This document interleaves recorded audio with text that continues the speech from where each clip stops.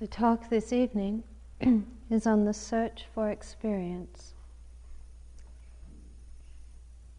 Much of our lives seems to revolve around searching for different experiences. And it's a search which consumes a great deal of our time and energy.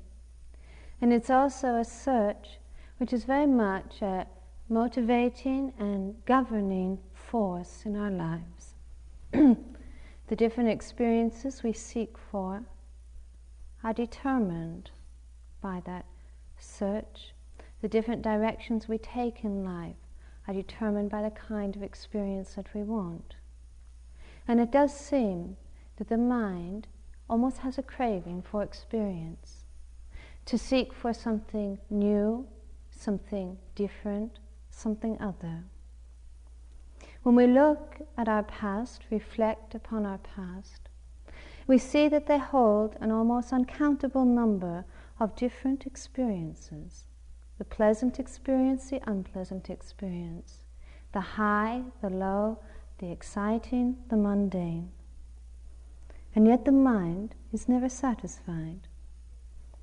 Those experiences that we've had in the past soon seem to lose their vitality, become simply dried out memories. The mind is not satisfied with the variety nor the number of experiences we've had, and so seeks for more, to have something new, something different. Many of our experiences come through the sense doors, and at certain points in our life we become tired of certain experiences, bored with them. We only watch a certain number of movies, we only read a certain number of books, we only gain a certain amount of academic accreditation. And our appetite for experience in time becomes more sophisticated. We seek for something which is not so readily available, something which is going to be unique, something which is very different, a kind of experience possibly which is going to bring lasting satisfaction, which often brings people to search for the mystical experience or the spiritual experience. Experiences that they've heard about from different authorities, experiences that they've read about, experiences which haven't yet been experienced for oneself, and because of that are seen to be very attractive, very worthwhile, and something to be gained.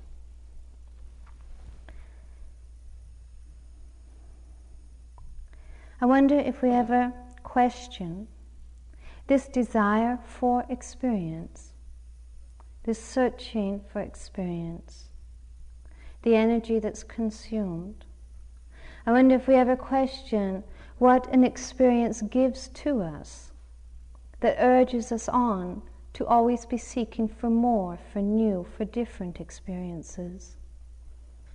I wonder if we ever question what it is within the mind that is always craving for something new, for something other than what is.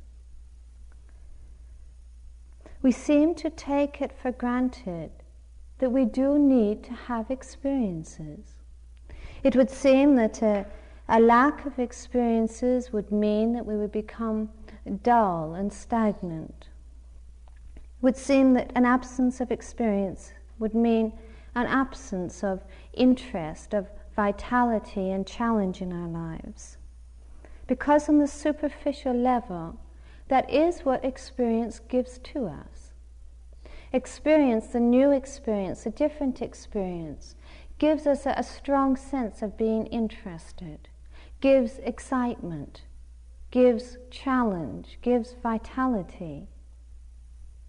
And because apparently this is what experience gives to us, the mind craves for more, for the new, for something other than what is. When we enter into something new, whether it is a new relationship, a new job, a new field of interest, the very entering into something new brings a kind of intensity to our lives. brings a kind of vitality. And it also seems that the changes we initiate to bring about new experiences are also the changes through which we grow and progress. It's obvious too that the quality of experiences that we have is very much a motivating factor in our lives. Whether our experiences are good or bad, whether our experiences are high or mundane, whether our experiences are exciting or boring, the quality of those experiences tends to be the deciding factor about whether we continue or dismiss a particular path that we're on.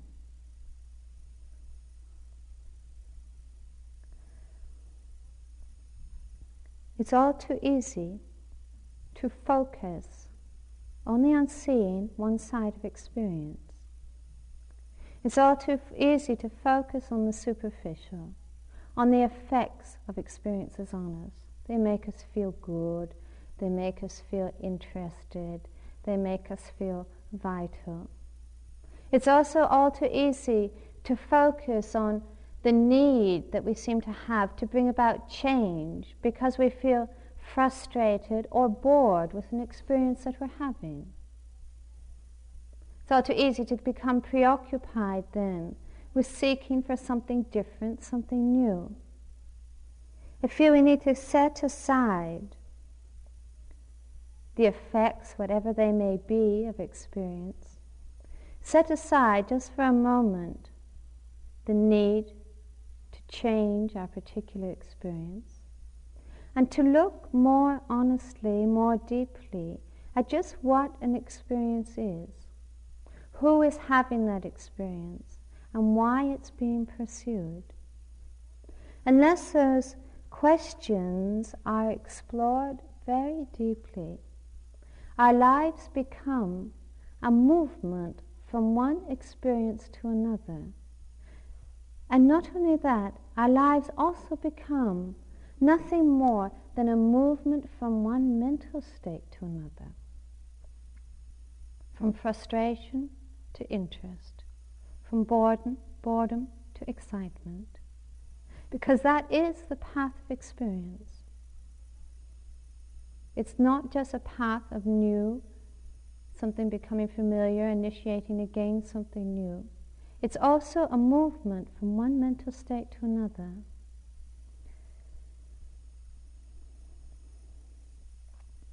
It also becomes a search for a kind of satisfaction which continues to be elusive. We seem to take it for granted that a lack of experience will make us dull, will make us stagnant. What we don't always see is that the very consumption of experiences makes us dull. The very consumption of experiences makes us lifeless, makes us dependent.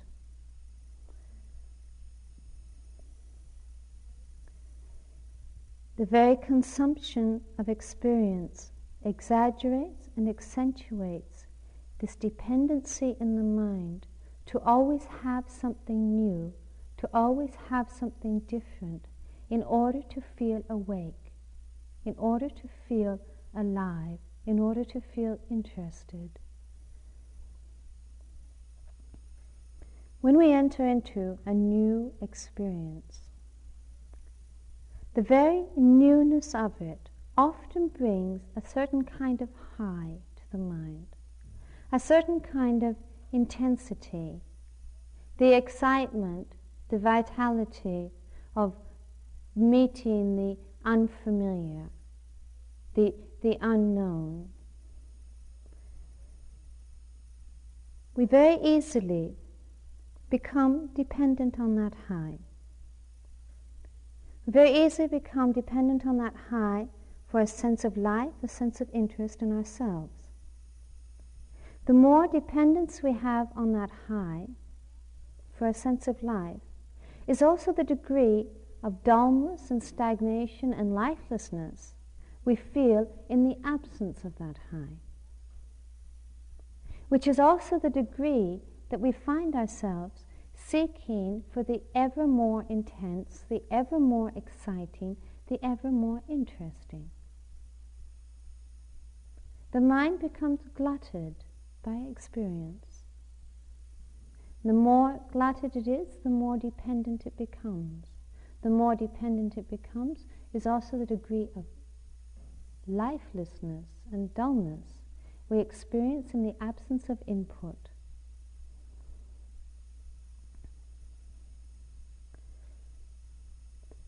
The degree of dependence we have upon experience is revealed by what we actually experience when we are alone. When we are alone without any kind of input, when we are not having fed to us the new, the exciting, the interesting, when we are just alone, just with ourselves as we are, just with what is. If that is at all felt to be an uncomfortable experience, a distressing one, a lonely one, or an anxious one, it reveals basically, essentially, our dependence upon the experience, our dependence upon input in order to feel awake. And often we are alone, perhaps we feel dull, we feel lifeless, and the solution to that is often sought as being to have yet another experience. I feel bored, I feel restless, I feel lonely. I'll go and get into something. I'll go and involve myself with something. Not seeing that that solution, which is so often followed, is the very solution that reinforces dullness and lifelessness within ourselves. The dependence upon experience certainly indicates that there is something unresolved between ourselves and what is. That there is something unresolved in that relationship between who we are and what is.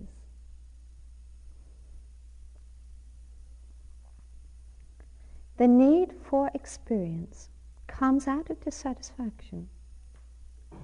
The desire, the craving for experience comes out of dissatisfaction.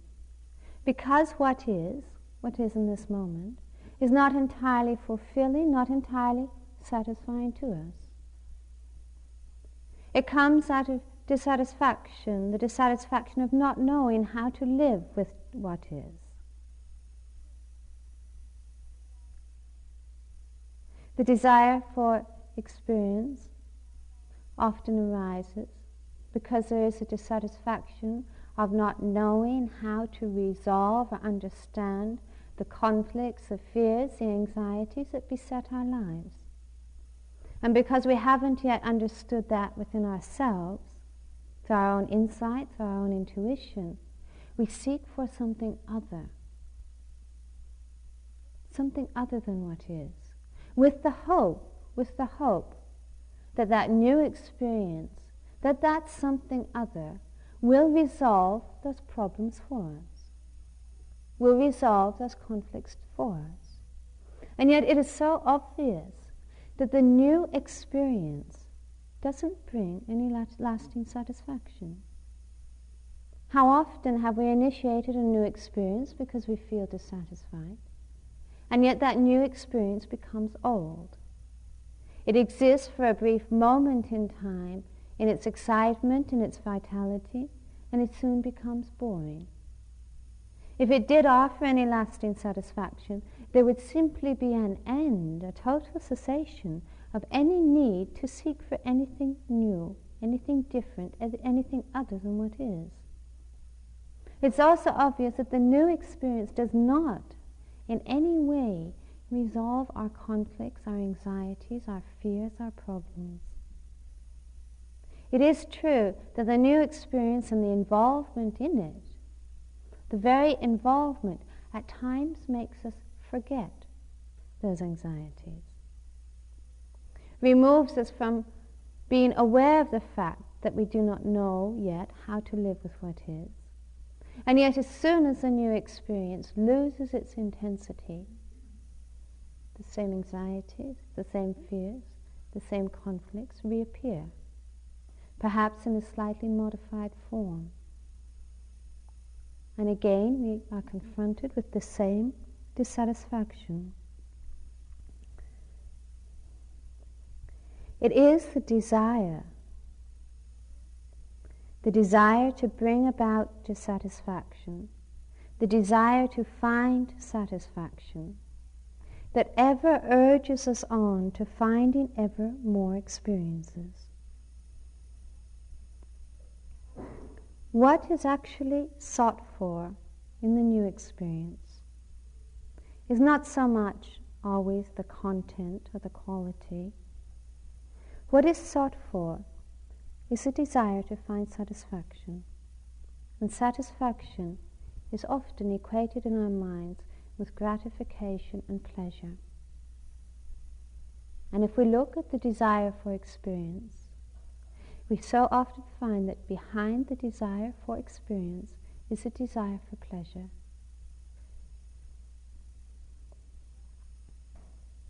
Because pleasure essentially is the measure we use to judge the worth and value of experience. Look at it in ourselves, in our own lives. How often do we stay with the unpleasant experience? We certainly don't find ourselves pursuing the unpleasant experience, but how often do we even stay with it? How often when we are confronted with the unpleasant experience, the mind immediately seeks to replace it with a substitute. And the substitute is a pleasant one.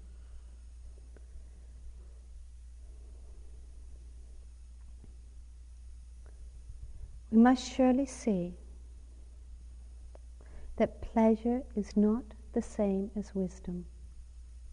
That pleasure is in no way the same as growth or learning.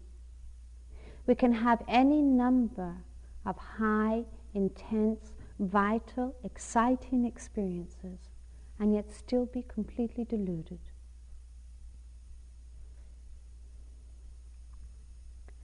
It's not just experience which is sought for, but the pleasant experience. And essentially the pleasant experience is sought for in order to satisfy the experiencer.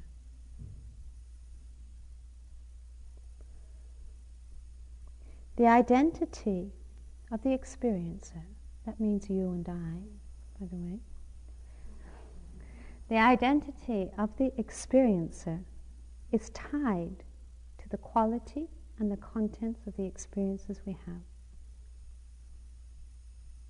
Our self-image, our identity of ourselves, is tied to the quality and content of the experiences we have, whether they're good or bad, whether they're pleasant or unpleasant, whether they're exciting or mundane. You cannot in any way separate the experiencer from the experience.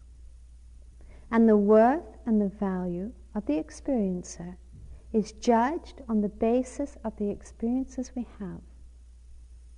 Their quality, the number we manage to accumulate, the number we manage to initiate.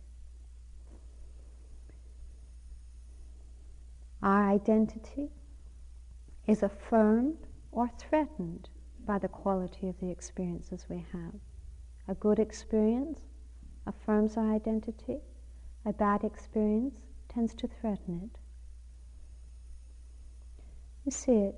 You have a good experience in relationship. It affirms your identity as an adequate person. You have a bad experience in relationship. You're rejected, dismissed, disapproved of somehow. Threatens your identity as a person. You have a good experience in meditation. And by a good experience in meditation, generally we mean a pleasant experience. It affirms our identity as a meditator. I'm doing well, I'm progressing. The models are being achieved. The experiences are fitting in with the models I have. We have a bad experience in meditation. Your mind is noisy, hasn't settled down 10 days. Your body is painful. Nothing high. No visions, no flashing lights. Threatens your identity as a person. The models aren't being achieved. The goals aren't being achieved. Leads to doubt, not just in meditation, because that's an easy one. The meditation's useless, it's no good. If it was just that, we would get up and leave. But no, it leads to doubt in our identity as a person. I'm not a good meditator. I can't do it. Look at all these other people. They're doing it, I'm not. They're still, I'm not. Look how slow they move. Look how fast I am. Look how concentrated they seem. Look how scattered I am. The person beside me doesn't move for a whole hour. Look at me all full of fidgets. Our identity as a person is threatened. Our identity is tied to our experience. Our identity as a person is judged on the basis of how we judge our experience. That means our identity as a person is also tied to the state of our mind. And that means that our reality as a person is dependent upon the state of our mind. And that's lousy. That is really limited and petty. If you really had to fill out some kind of job prospectus and describe yourself by the state of your mind, you would never apply for anything. You would never do anything. It would be a shame to show anybody this, look. You must say that this is such an illusion that I am, my reality is dependent upon the kind of experience I have. Then my reality is dependent upon the state of the mind I experience. Not seeing that mind is just a conditioned little monkey. For one to take it seriously really is a question of one's own sanity. Really must learn so much that surely even to begin to describe yourself by the quality of your mind is such a path of frustration. But there must be something deeper to understand than this, and also something much deeper in meditation than just being able to manipulate our experiences.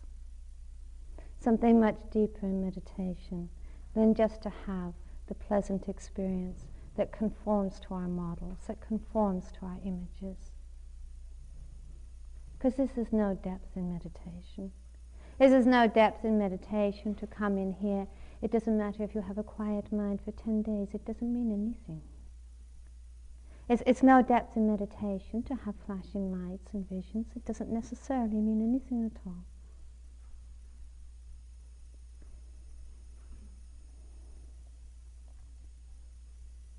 We can be so swept away in pursuing experiences that we don't see their illusory nature. We can be so involved in the new, the exciting, the interesting, that we don't see how much we measure ourselves by the content of our experiences. We can be so involved in ever trying to create something new, something different, that we don't see that experiences reinforce the sense of I, whether they are good or bad. That the gaining of experiences and the accumulating of them reinforces the sense of I.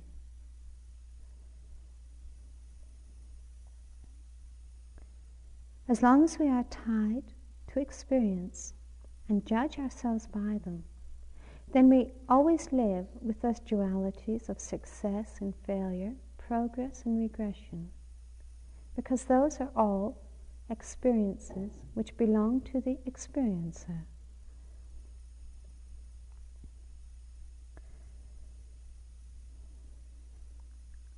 Our identity is affirmed and threatened by the quality and the content of our experiences that we have. Our identity is also affirmed and threatened by our ability to initiate experience. Growth so often is equated with progress, and progress tends to be equated with the ability to accumulate a large number of experiences. We gain a stronger sense of identity, a stronger sense of I, through being able to initiate experiences. It so often happens that we feel to be a kind of victim in life. That things happen to me, or that I'm moved along in life by the force of circumstances. And the ability to initiate experience removes that sense of being a victim, gives a sense of power and control to the experiencer. I can initiate the kind of experience I'm seeking for, or I can find and get the kind of experience that I want. Gives a great sense of power and control to the experiencer.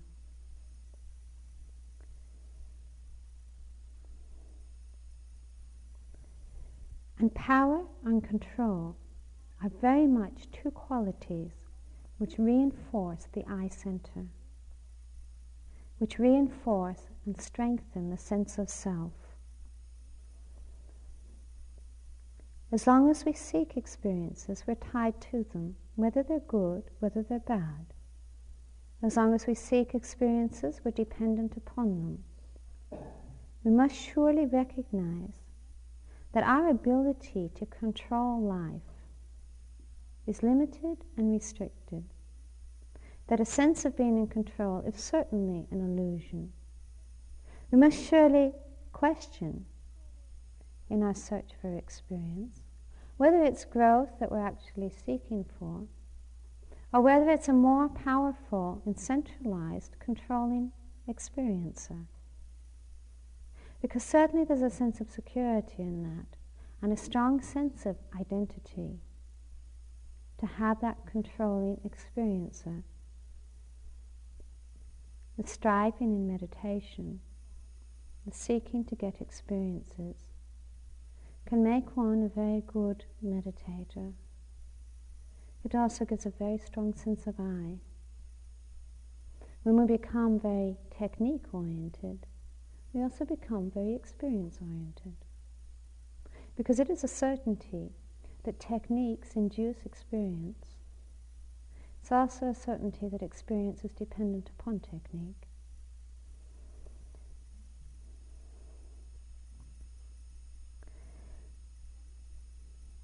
As long as we are dependent upon experiences, then we are always judging ourselves. We're always judging our worth. We're always judging our adequacy by our ability to control and initiate experience, by the content and quality of experiences we have. As long as we're dependent upon experiences, then the experiencer always exists in a state of threat and in a state of defense. Because whatever we gain in the form of new experiences, we can lose. Whatever we attain, we can also lose. So being tied to experiences, and that dependency, we're also very much tied to these dualities of progress and failure. We're always very much tied to these dualities of depth and superficiality. We're also tied very much to the dualities of pain and pleasure. The path of experiences is a path without end, and essentially it is a path of frustration. Because the very nature of the mind, which is always seeking for something more, which always wants something new, something other, denies the possibility of ever having a lasting experience. Denies the possibility of ever having a lasting, satisfying experience. It simply cannot, because the mind conditions those experiences to end by its very desire for more, by its very desires for something new.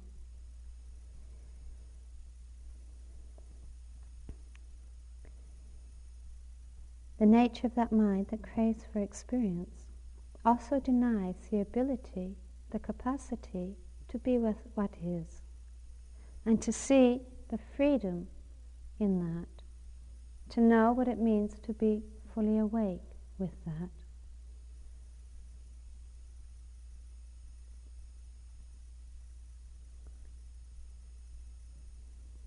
We seek to resolve dissatisfaction through having more experiences.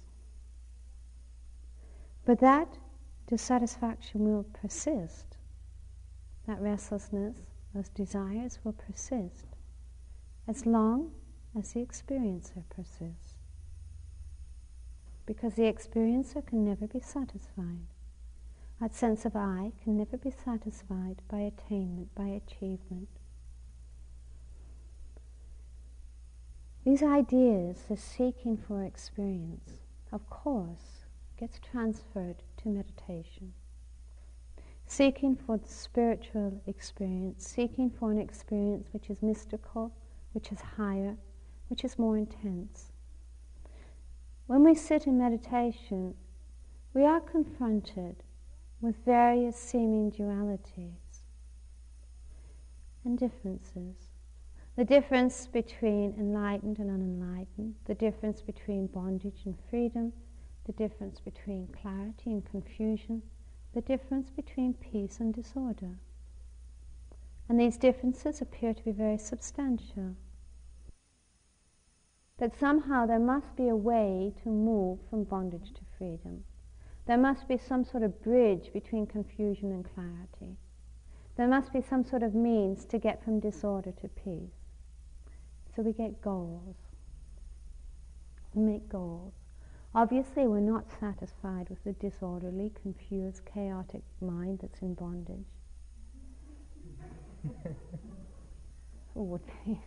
So we make a goal. And the goal is the opposite. The enlightened, peaceful, orderly, serene, clear consciousness. As soon as we have a goal, we then make an image of what that feels like, what that must be, what it means to be free. We have an image of what it means to be peaceful. We have an image of what it means to be quiet. We have an image of what it means to be aware. And depending on our conditioning, it influences our images. Obviously, a Christian will have a different image than a Buddhist. They have different visions. They have all sorts of differences when they meditate. Obviously, the conditioning affects that. A Christian doesn't sit down and see Buddhas everywhere. A Buddhist doesn't sit down and see Jesus on the cross. Our conditioning influences our images.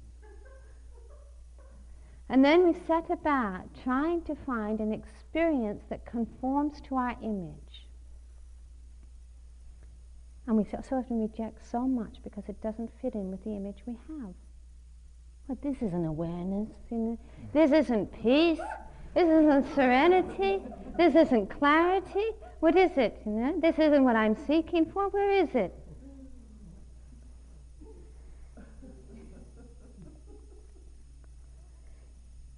So often, depth in meditation is equated with the ability to have experiences. The more experiences we have means the deeper that we go, means that we're progressing. And we get the proof of a certain number of experiences, which we might call breakthroughs or some word like that. And that proof means that we're getting better in meditation. We're getting to be better meditators. So we only have to have a certain number of more, and eventually we're going to get that one big one. And the strange thing is that that big one seems to get further and further and further away. And we must surely see that as long as we have the notion of progress, we're going to have the notion of regression. That the very notion of progress carries its opposite standard with it. As long as we hold on to progress, we always have regression. And as long as we have experiences and are experience-oriented in meditation, we are always going to feel that we are regressing. It's conditioned, that regression is conditioned by the very fact that every experience has its end. So no matter how high how deep, how intense, how exciting, how concentrated, how enlightening an experience we have, it's going to come to an end. And that end is equated with regression. I was doing so well. And now I'm not doing so well anymore. I don't understand what's wrong with me. My meditation was getting so deep, and now I don't know what's happened. I've suddenly become very scattered again. You can't have progress without regression. In meditation, you can't have it. And as long as we tie our meditation around experiences, we're tying ourselves to that notion. And so the mind wants another one, and another one, and another one. And it conceives of all these various solutions that I have to go to the East, or I have to go into some hermitage, or I have to do a 3-month course for sure, I have to do a long retreat, I must maybe need some solitude, I need to get away from these people, I need a different technique. Always because there's this feeling of trying to patch it up, trying to get back to where I was, trying to get deep again, trying to get more depth, more understanding in our practice. What we get is muck, confusion, muddled thinking.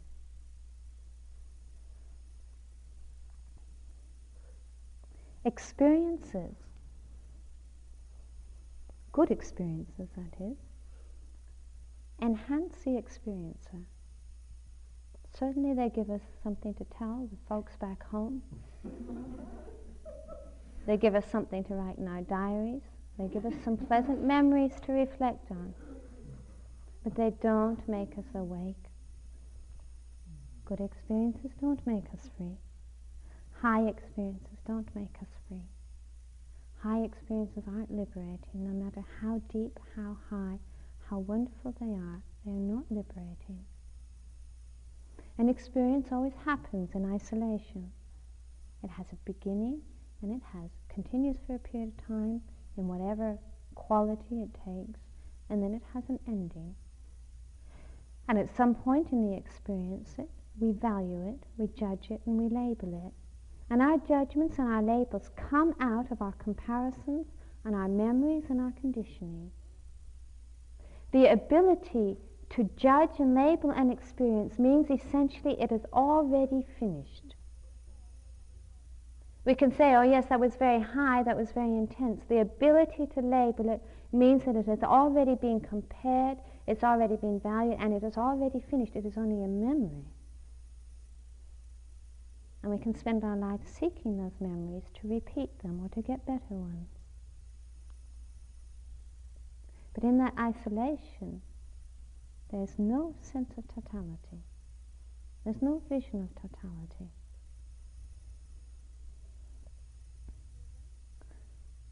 The awake consciousness has no need to label. Never says, I am awake, I am vital, I am free, I am liberated. It just is. Has no need to compare or to pursue or to look for something new or to look for something other than what is. It's because the awake consciousness knows freedom in that awakeness. Maturity in meditation is not having more experiences, is not having deep experiences. It is freeing the consciousness from the need for experience. It's freeing the consciousness from the dependency upon experience. It's freeing the consciousness of that sense of judging and identifying with experience.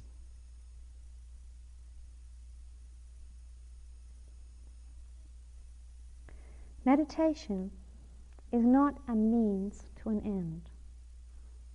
It's not a means to experience. It is both the means and the end. It just is. Meditation has no beginning and it has no ending. We can never truly say, I'm going to begin to meditate. Because that very thought, that very intention carries both choice and motive.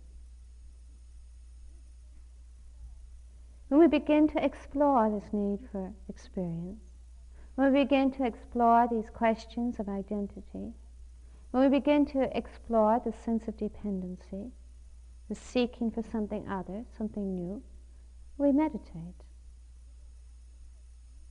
We begin to ask ourselves, can we be truly awake without demand, without motive? Can there just be seen, a scene of totality without any isolation, without any need to affirm the identity of the experiencer? Can we question who is having experiences and why we are seeking them?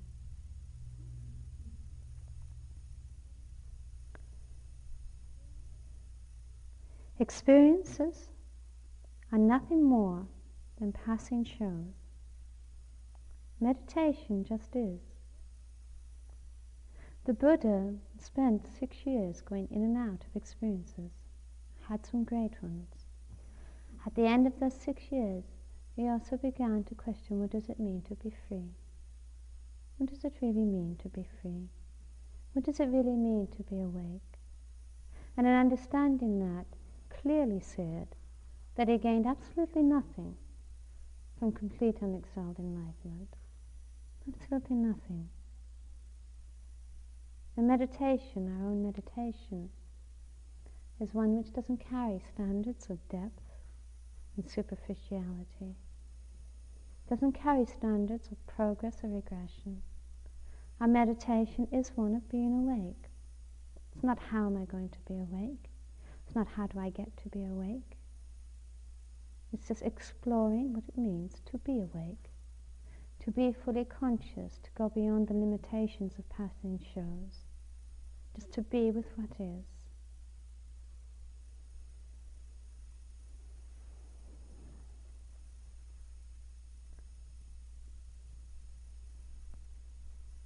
May all beings see totally. May all beings abide in awareness. May all beings abide in freedom.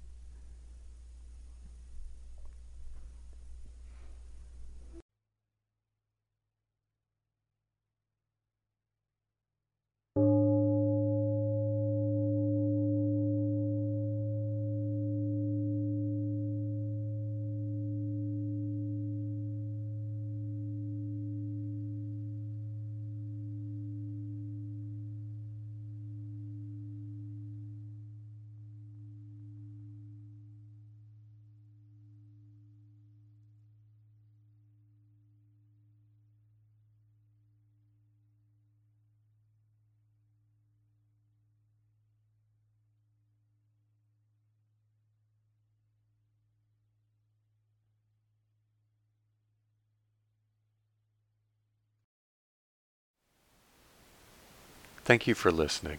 To learn how you can support the teachers and Dharma Seed, please visit dharmaseed.org/donate.